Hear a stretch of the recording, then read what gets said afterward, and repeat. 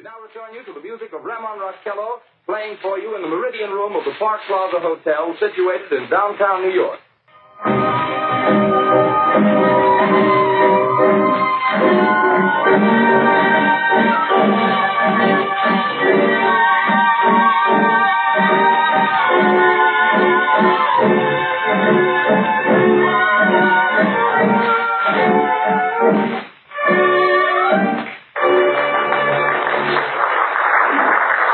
And now a tune that never loses favor, the ever-popular Stardust, Raymond Rockello and his orchestra.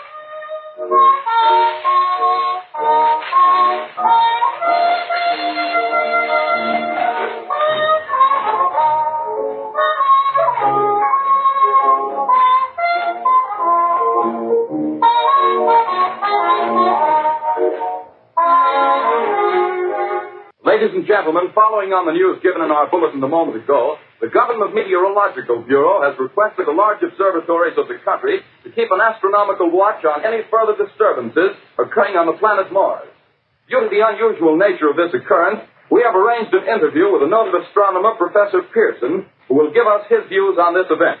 In a few moments, we will take you to the Princeton Observatory at Princeton, New Jersey. We return you until then to the music of Ramon Rockello and his orchestra.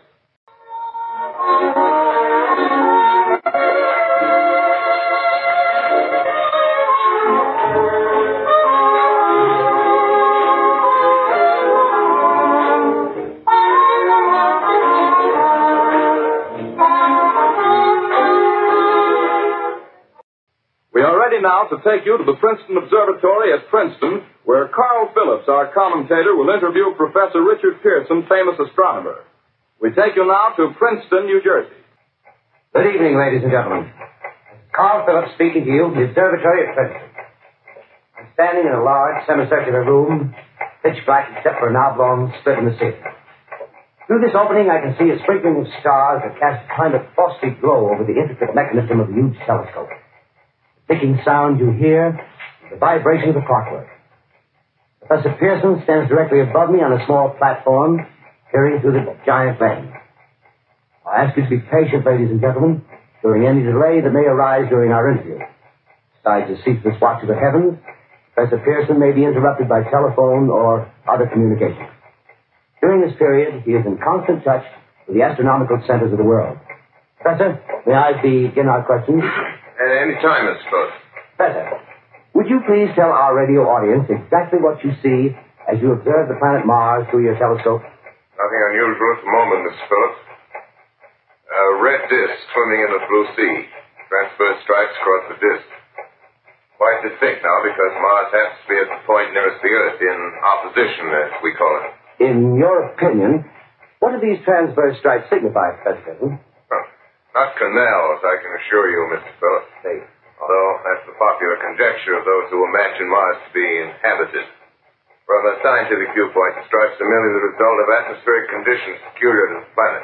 Then you're quite convinced, as a scientist, that living intelligence as we know it does not exist on Mars? I'd say the chances against it are 1,000 to 1. And yet, how do you account for these gas eruptions occurring on the surface of the planet at regular intervals? Phillips, I cannot account for it. By the way, Professor, for the benefit of our listeners, how far is Mars from the Earth? Approximately 40 million miles. Well, that seems a safe enough distance. Just a moment, ladies and gentlemen. Someone has just handed Professor Pearson a message. While he reads it, let me remind you that we are speaking to you from the observatory in Princeton, New Jersey, where we are interviewing the world-famous astronomer, Professor Pearson. One moment, please. Professor Pearson has passed me a message which he has just received. Professor, may I read the message to the listening audience? Certainly. Ladies and gentlemen, I shall read you a wire addressed to Professor Pearson from Dr. Gray of the Natural History Museum, New York. Quote, 9:15 p.m. Eastern Standard Time. Seismograph registered shock of almost earthquake intensity occurring within a radius of 20 miles of Princeton. Please investigate. Signed, Lloyd Gray, Chief of Astronomical Division. Unquote. Professor Pearson, could this occurrence possibly have something to do with the disturbances observed on the planet Mars? Hardly, Mr. Phillips. This is probably a meteorite of unusual size, and its arrival at this particular time is merely a coincidence. However, we shall conduct a search as soon as daylight permits. Thank you, Professor.